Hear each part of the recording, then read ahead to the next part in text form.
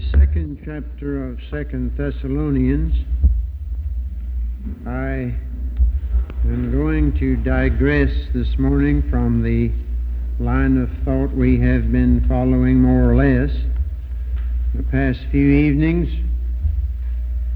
and yet we don't digress since this is all of one piece. But I feel that perhaps the Lord would have us look at this setting this morning in the light of the world situation and hear in you the admonition of the Holy Spirit, especially in the last verses. Now we beseech you, brethren, by the coming of our Lord Jesus Christ, and by our gathering together unto him, that ye be not soon shaken in mind, or be troubled, neither by spirit, nor by word, nor by letter, as from us, as that the day of Christ is at hand. Let no man deceive you by any means. For that day shall not come, except there come a falling away first, and that man of sin be revealed, the son of perdition, who opposeth and exalteth himself above all that is called God, or that is worshipped, so that he, as God, sitteth in the temple of God, showing himself that he is God. Remember ye not that when I was yet with you, I told you these things? And now you know what withholdeth, that he might be revealed in his time. For the mystery of iniquity doth already work, only he who now letteth will let, until he be taken out of the way. And then shall that wicked be revealed, whom the Lord shall consume with the spirit of his mouth, and shall destroy with the brightness of his coming, even him whose coming is after the working of Satan, with all power and signs and lying wonders, and with all deceivableness of unrighteousness in them that perish, because they received not the love of the truth, that they might be saved. And for this cause God shall send them strong delusion, that they should believe a lie, that they all might be damned, who believed not the truth, but had pleasure in unrighteousness. But we are bound to give thanks always to God for you, brethren, beloved of the Lord, because God hath from the beginning chosen you to salvation through sanctification of the Spirit and belief of the truth, whereunto he called you by our gospel to the obtaining of the glory of our Lord Jesus Christ. Therefore, brethren, stand fast, and hold the traditions which ye have been taught, whether by word or our epistle. Now our Lord Jesus Christ himself, and God, even our Father, which hath loved us and hath given us everlasting consolation and good hope through grace, comfort your hearts, and establish you in every good word and work. Most of us, I'm sure, have read Rip Van Winkle, and you will remember that he slept through a revolution. He's not the only person who ever did that. A great many Christians have done it. Some of them have slept through revivals, and some of them have slept through great awakenings in history. When John Wesley was being used so mightily of God in England, one of the foremost churchmen of his time said, I fail to see any great work of God going on anywhere. You'll remember that Rip Van Winkle went to sleep when George III was the ruler of America, and when he woke up, George Washington was president of the United States. But he didn't know the difference and started whooping it up for the king. Almost got into jail. He was hollering for the wrong George. There is such a thing, and extremely possible today. In these tragic times, many well-meaning but mistaken souls are doing just that, not so much for a former monarch of a day past, but for a false Messiah of a day to come. This chapter tells us about the two personalities to emerge at the end of the age with two different programs. Our Lord Jesus Christ will return to reign over a kingdom of peace and plenty, while the devil is chained in the bottomless pit. But before that, Antichrist will have his fling. Satan is the great imitator. God never started anything, but the devil came up with a counterfeit. Every time Moses works a miracle, Jannes and Jambres are always in the offing. So the great imitator presents a false millennium. And this false millennium ranges all the way from the new day offered by communism to the world brotherhood of the religious liberal. That is in the foretaste we're having of it now. Satan uses sometimes the language of Christianity to deceive untaught Christians. But by whatever name, this counterfeit millennium is the vain effort of old Adam to regain the lost paradise and build a kingdom without the king. There is a spirit behind most of the movements now promising a new world that is not Christian, although sometimes it may quote Scripture in its behalf. There is something sinister and satanic and dark and evil that breathes in all these reforms now so popular. It's not new light breaking through. It's darkness settling down. It's a wolf in sheep's clothing.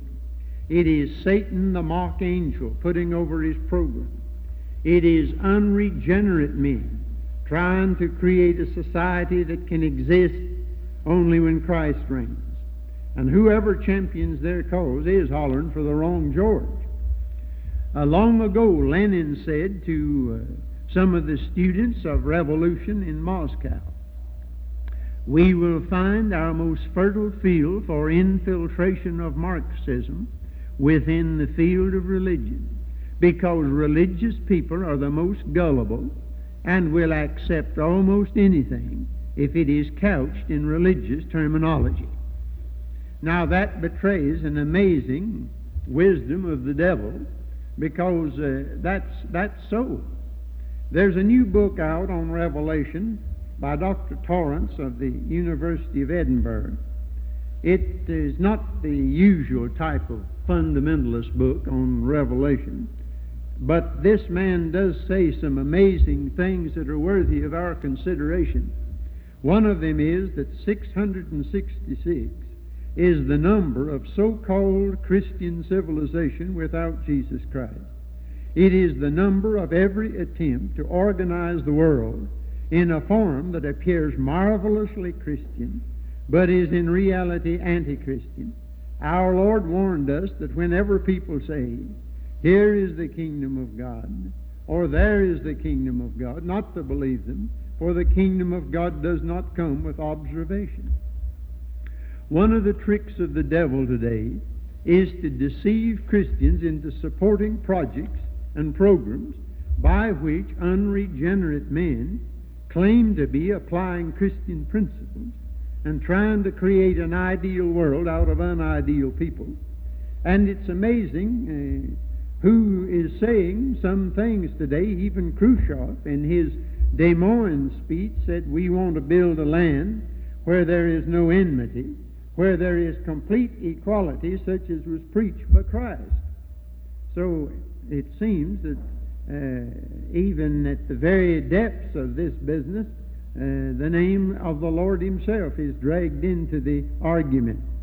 These men are trying to force these men in another category, not Mr. Khrushchev, but I'm thinking now not so much of these grosser forms of iniquity as of projects that are put on, some of them by professing Christians at least, who are trying to change this world order today simply by endeavoring to superimpose the pattern of the kingdom of God on this sinful world. And they confuse the ideals of heaven with the facts of earth. The Sermon on the Mount and the Golden Rule cannot be legislated into the constitutions of this age. And we're hearing everywhere now, lo here and lo there, false Christs and false kingdoms and false millenniums. And to try to set it up ahead of time is impossible, although churchmen may endorse it and quote Scripture and use the language of Christianity to endorse it. They're doomed to disappointment.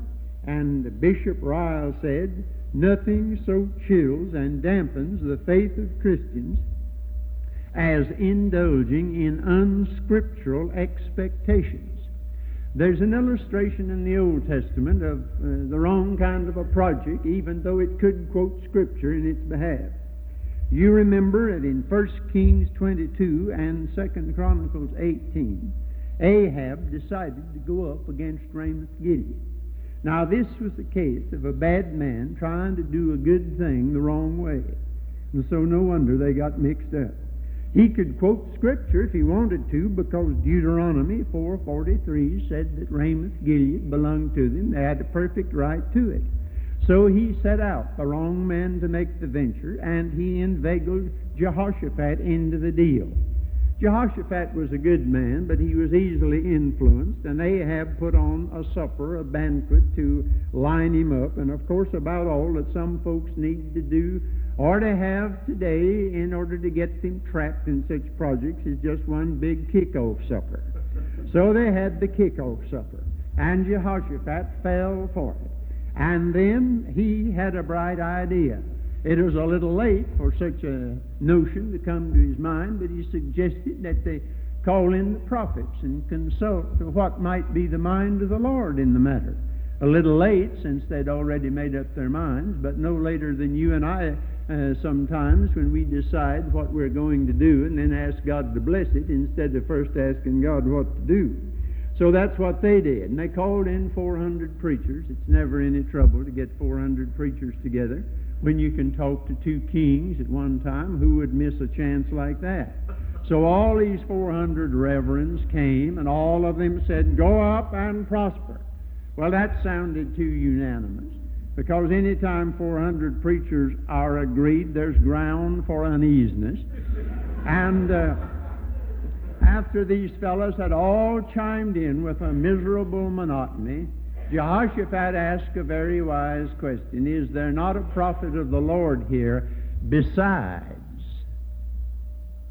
400's an even number. He said, do we have an odd number anywhere in the neighborhood? And Ahab said, yes, there is, number 401, but I hate him, which is the best endorsement that old Micaiah ever had. It's a great boost to be hated by some people. He said, I'll send for him. Old Joseph Parker used to say, the world always hates the 401st prophet. So they sent for number 401. And the man who'd been sent for him, as they came back, he advanced a very peculiar argument. He did not say the kings have decided to go up against Ramoth-Gilead. He said the prophets have decided that it's a good thing to do. Do you see the subtlety of that? The clergy have endorsed it. And now don't you spoil what would be otherwise a perfectly lovely day. Don't you know you've got a reputation for that? And what's it getting you? Look where you are. There's no chance of promotion in that sort of business. And old Micaiah said, what the Lord saith unto me, that will I speak. Well, you know the rest of it. Now, beloved, this is a day of campaigns against Ramoth-Gilead. And any Micaiah is made to appear an obstructionist and a reactionary if he doesn't endorse these projects. The church missed the road a long time ago under Constantine. Up until his time, they'd been pretty generally pilgrims and strangers, aliens and exiles whose citizenship was in heaven. Then they started building the kingdom down here instead of looking for the king from heaven, and they became entangled with the affairs of this life. Our Lord didn't have much to say about the projects of this world. He didn't have much to say about taxation or any of those obligations. Render unto Caesar the things that are Caesar's, and unto God the things that are God's. Paul had a little to say on the subject, but I don't read of any seminars on slavery that were held, any symposiums on what to do about the Roman Empire. Today, Christians have been hooked into every kind of project and are riding every bandwagon by which advance agents of Antichrist are promoting false millenniums. I want you to take this thought home with you if you forget all else that I say this morning. The church has a solo part in this age and was never meant to play the accompaniment to anything. Will you get that in your system this morning? We are called to a solo performance in this work. We were never meant to beat the drums and second the motion for any of the projects of this age. We have our work cut out for us, and we were never supposed to be the flunkies of every Ahab and Jehoshaphat who wants to go up against any Ramoth-Gilead whatsoever. I have read of a lighthouse keeper who was given a supply of oil to keep the big light burning.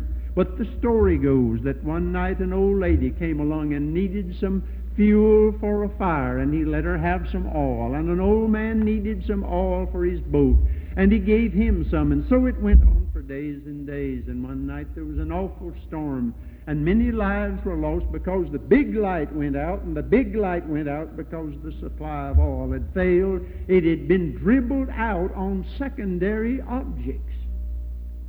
And there's such a thing as the church dribbling her power here and there, and then forgetting the big business of the church just because we get wrapped up in secondary objects of mercy. We have a big business in this world. There was another prophet at the time of Micaiah, and his name was Obadiah. During the days of Elijah, there was Obadiah, who was a sort of a stooge for Ahab. I think he was a good man at heart. He hid 100 prophets, you remember, in a cave one time, which is all right, except I've always thought that any prophet you'd have to hide in a cave wouldn't be worth much in broad daylight anyway. But anyhow, he hid 100 of them in a cave.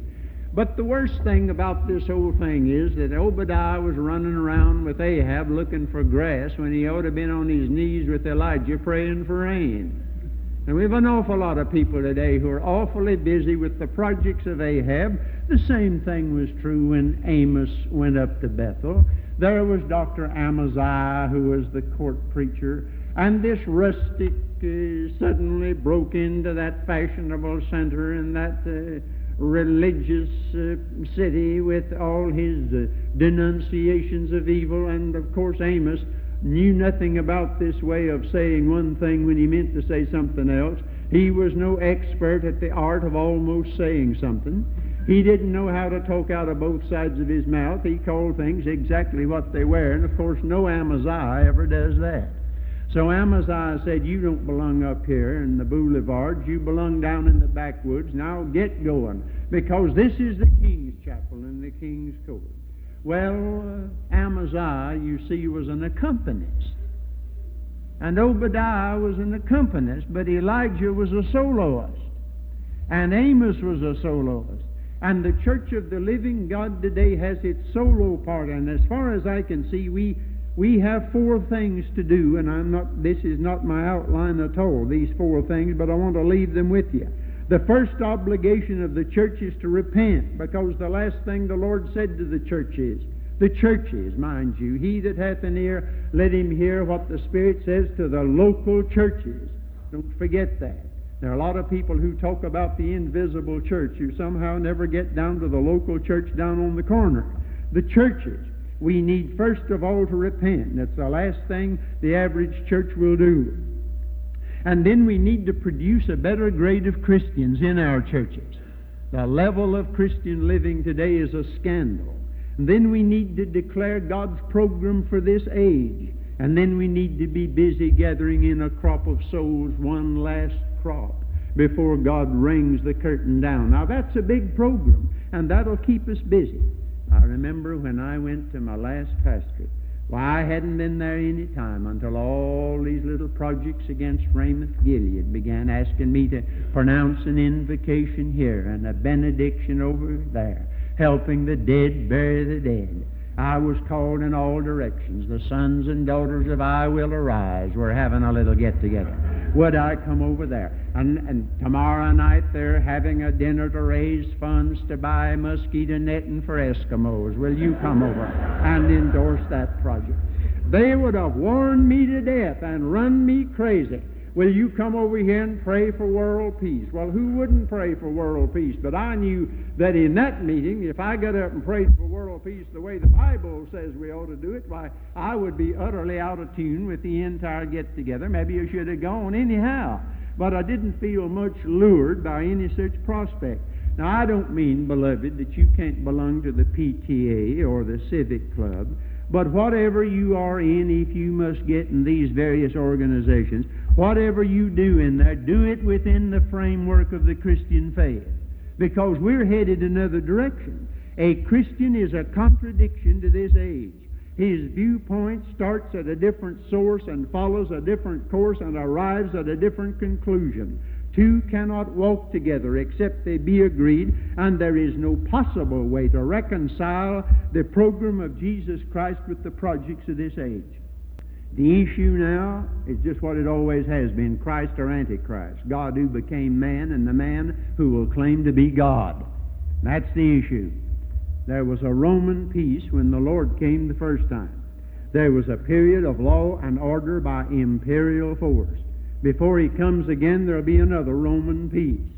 I know we differ about these details. I'm well aware of that. I'm well aware that right here this morning, that if you wanted to start a discussion of all these things, why, I don't know when we'd ever get away from here. And it's a little disturbing to me. A few years ago, the hope of our Lord's return was a blessed thing that tied everybody together, and somehow the devil has gotten in these days and got everybody so busy arguing about rapture and tribulation and all the rest of it that somehow we're not rejoicing in it like we ought to. There was a time when I could say, well, if I don't see you again here, I'll see you on the way up. And I just left it at that. I'll see you, on the way up. But now I've got to modify that and say to some of them, I'll see you after 3.5 years. And somebody else after 7 years, and I'm going to cut it all out and just say I'll be seeing you and let it go.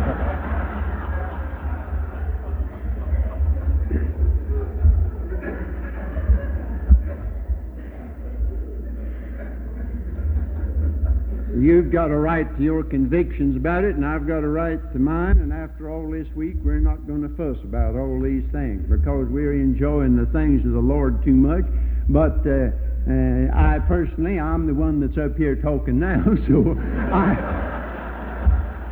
I personally feel that when this demonic character rises up, he will find a Roman peace in this world. Now, we're seeing the preliminaries of all this business even now, the blueprints of the last empire of the Caesars, foreshadowed by confederacies like Western Europe, NATO, and other developments are straws in the wind, and the ecumenical movements, overtures from Pope John, UN and internationalism all point toward the world church and the world state, the harlot and the beast.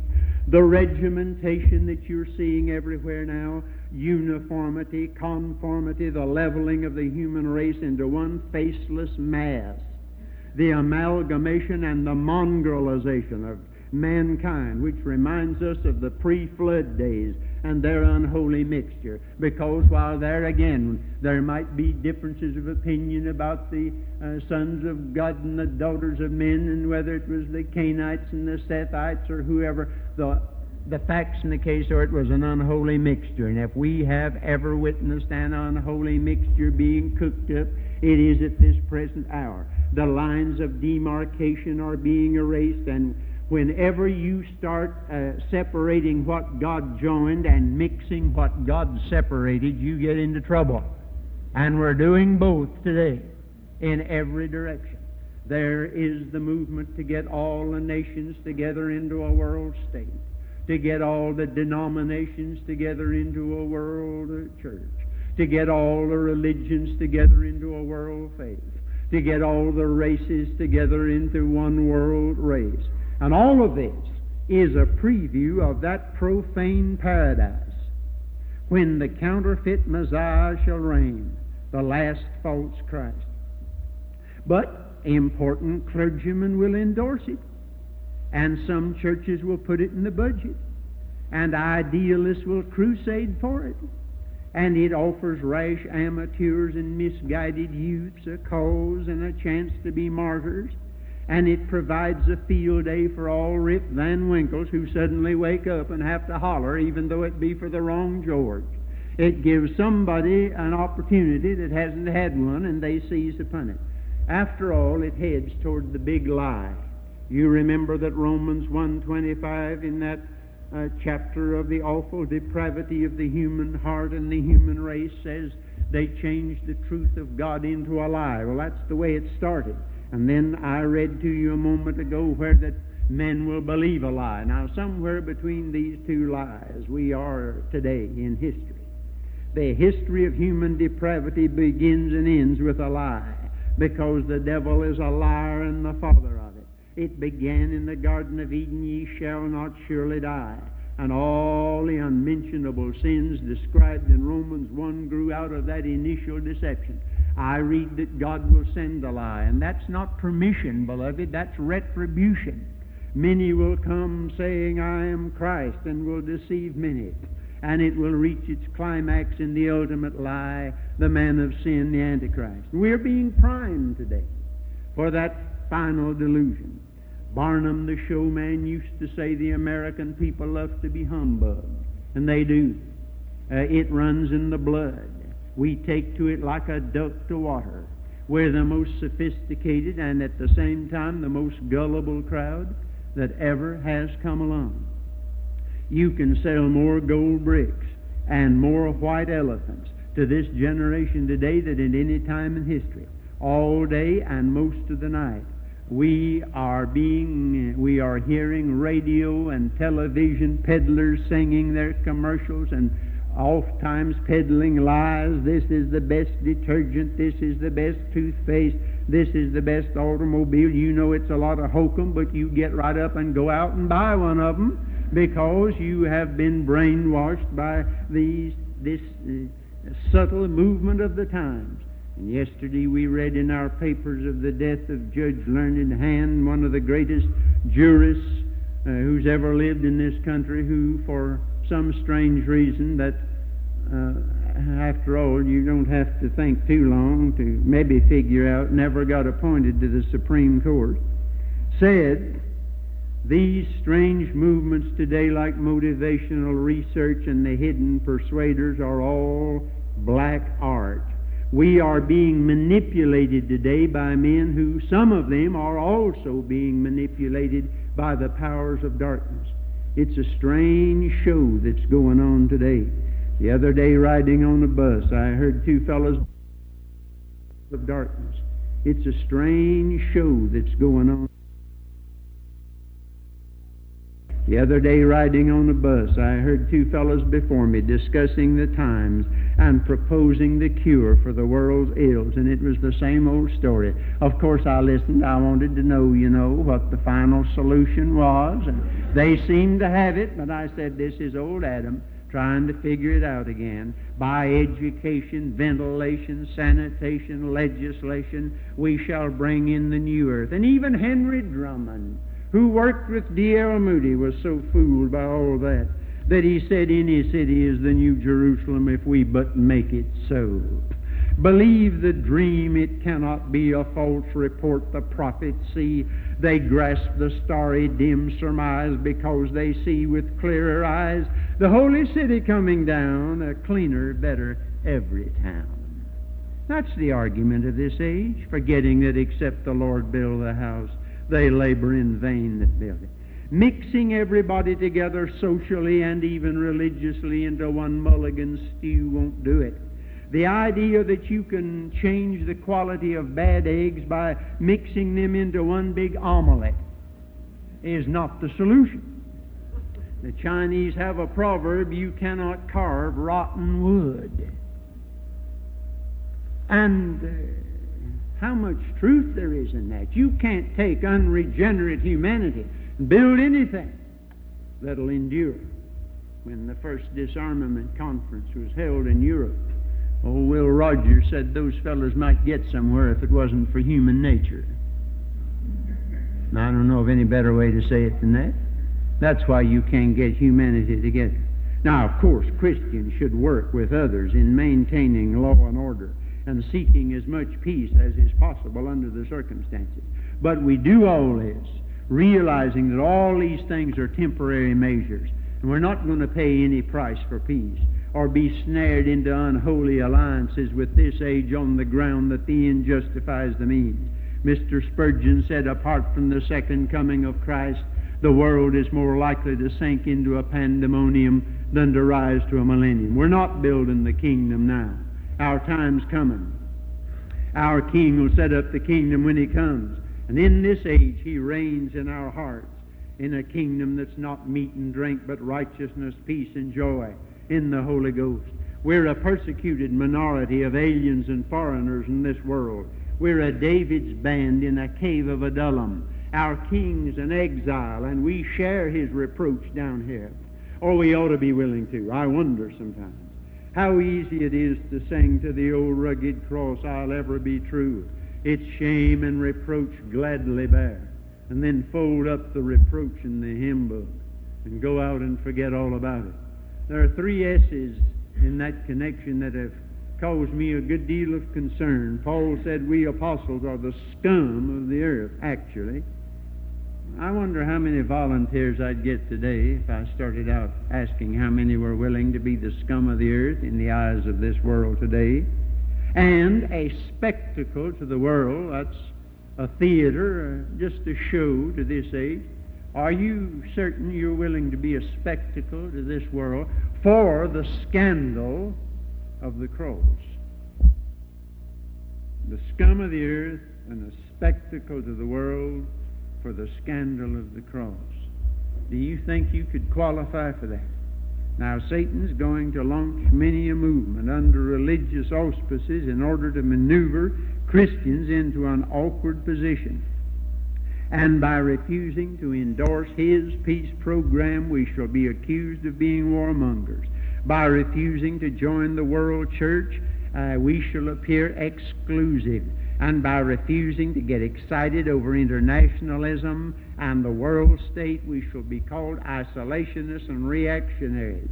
I remember standing in a crowd before General Douglas MacArthur when on his 75th birthday he said, seductive murmurs are arising that we are provincial and immature or reactionary and stupid when we idealize our own country, and that there is a higher destiny for us under another more general flag. And the old general said, repudiate that from the pulpit and the press and the platform.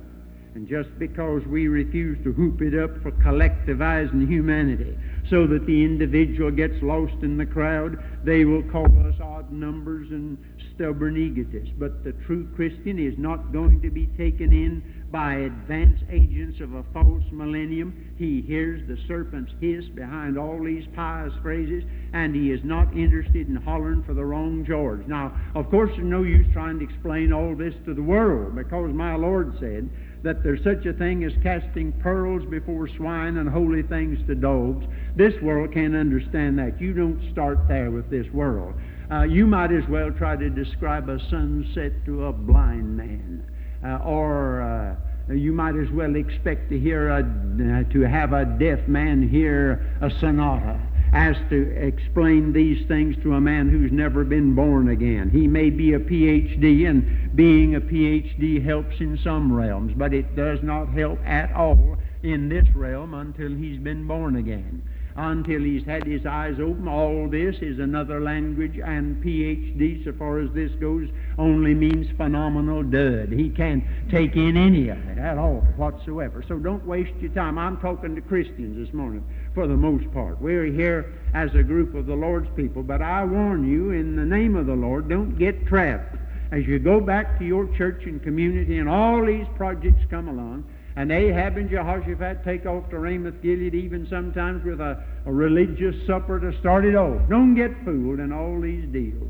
And remember the admonition given here, stand up, stand fast, and resolute. I've read of a trial where the man on trial was told by the judge, now you're allowed to have a lawyer.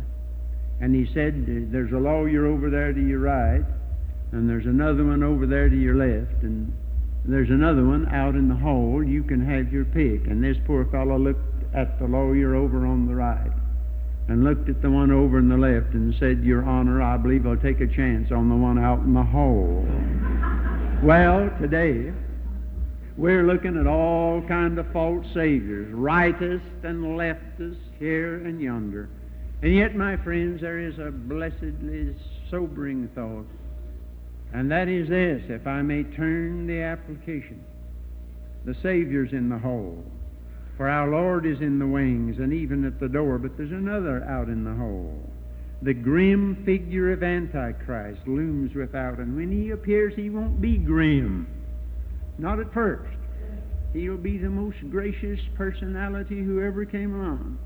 And his advance agents are built on that plan.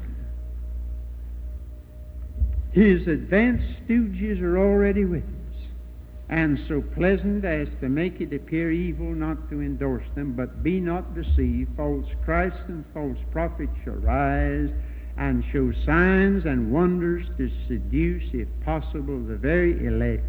But take ye heed, behold, I have foretold you all things. No wonder that this chapter ends, Therefore, brethren, stand fast, and hold the traditions which you've been taught, whether by word or our epistle. Now our Lord Jesus Christ himself, and God even our Father, which hath loved us, and hath given us everlasting consolation and good hope through grace, comfort your hearts, and establish you in every good word and work. I wonder if you are prepared this morning to stand and sing in closing number 238, Stand up for Jesus, ye soldiers of the cross. Lift high his royal banner, it must not suffer loss. From victory unto victory, his army shall he lead, till every foe is vanquished, and Christ is Lord indeed.